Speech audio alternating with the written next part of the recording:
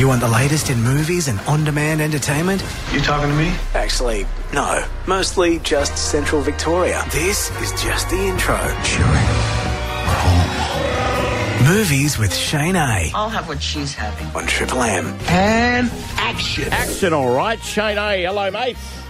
Hello there. Action all the way. Yeah, it always is. I'll tell you what I've done, Shane, between you and I. Are we on? Oh, hang on. Yes, we are. We're on. Tick. Hey, I've been signed up to a Back to the Future club.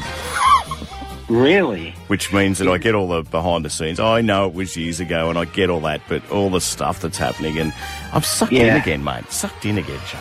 Oh, it never gets old, and there's actually like DeLorean Back to the Future clubs out there, and then there's people that get together and do the under the sea dance recreation as well that happens in the movie. But I don't know if you'd go that far, would you, Cogger? Oh, no, there's people over there everywhere that are taking pictures of the original house in the movie and stuff, and they're pointing at it. You'd hate to live there, by the way. Hey, let's move on. I feel like I should stand up straight and get a little shorter when you say Napoleon. That's funny because it was only recently that I heard that Napoleon was responsible for the saying short man syndrome. Yeah, he was. I didn't know going to say that. Yeah, yep. That was an old joke, mate. An old joke, you know, from someone that was short. Other than seeing the George C. Scott movie Waterloo many years ago, probably on DVD, I didn't know much about Napoleon's history. And the movie, directed by Ridley Scott, puts his Gladiator star back. They get back together again, but not Russell Crowe. It's Joaquin Phoenix playing Napoleon Bonaparte.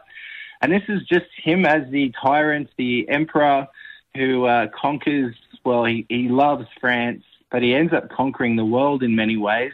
And the battles are quite sprawling, not for the faint-hearted, though, definitely very brutal.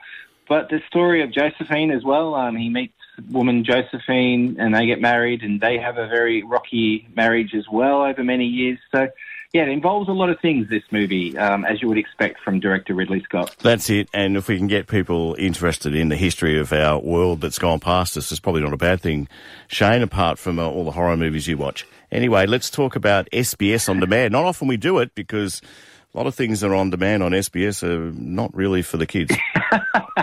Well, I was going to say on SBS On Demand, there's some quite obscure movies out there that are free. But this one is a series, Season 5 of Fargo, and I had to mention it. Fargo was an Oscar-winning movie in the 90s. There's since been 5 seasons. This was the 5th. Anthologies, so they're all different stories, all about mysteries in very icy cold Minnesota.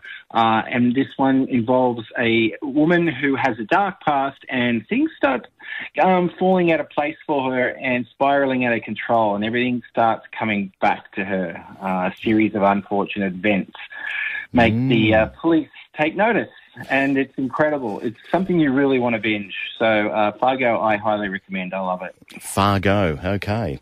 Let's move on. Space Oddity, we think of Dave Bowie, but not this time. Well, the song is used in the movie. Of course it would be. Yeah, and Kevin Bacon is the actor involved here. His wife, Kira Sedgwick, is the director. They met on a movie called Pirates, early 90s, and then fell in love and got married and been together ever since. So this is the first time I think she's directed him in a film. He plays a dad, a very successful flower farmer. He wants to retire, pass over the business to his son. His son wants to become an astronaut, though, so not interested in flowers. And there's been a trauma in the family as well. A lot of heartbreak in this movie, so please take some tissues into the lounge room when you watch it on binge, but it's also fun and romantic, and Kevin Bacon, he's so good. The great comment you make is that you're a crier. I know that. Well, if something happens in a movie and I get so invested in films and stories and screenplays and what's going on in the music, music might come up very loud, but I am happy to admit that I get emotional in movies.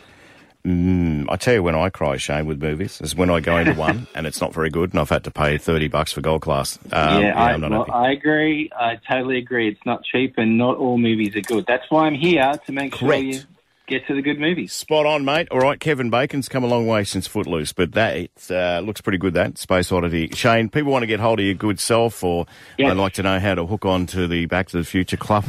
What do they do? They can contact you for that one, but I'm happy to discuss Back to the Future anytime. You can find me on social media at movie_analyst and YouTube channel Shane Adam Bassett Movie Analyst. Perfect. Thanks, mate. You've been so good. I reckon we might even have you back. Thanks, Coggo. I'd love to come back.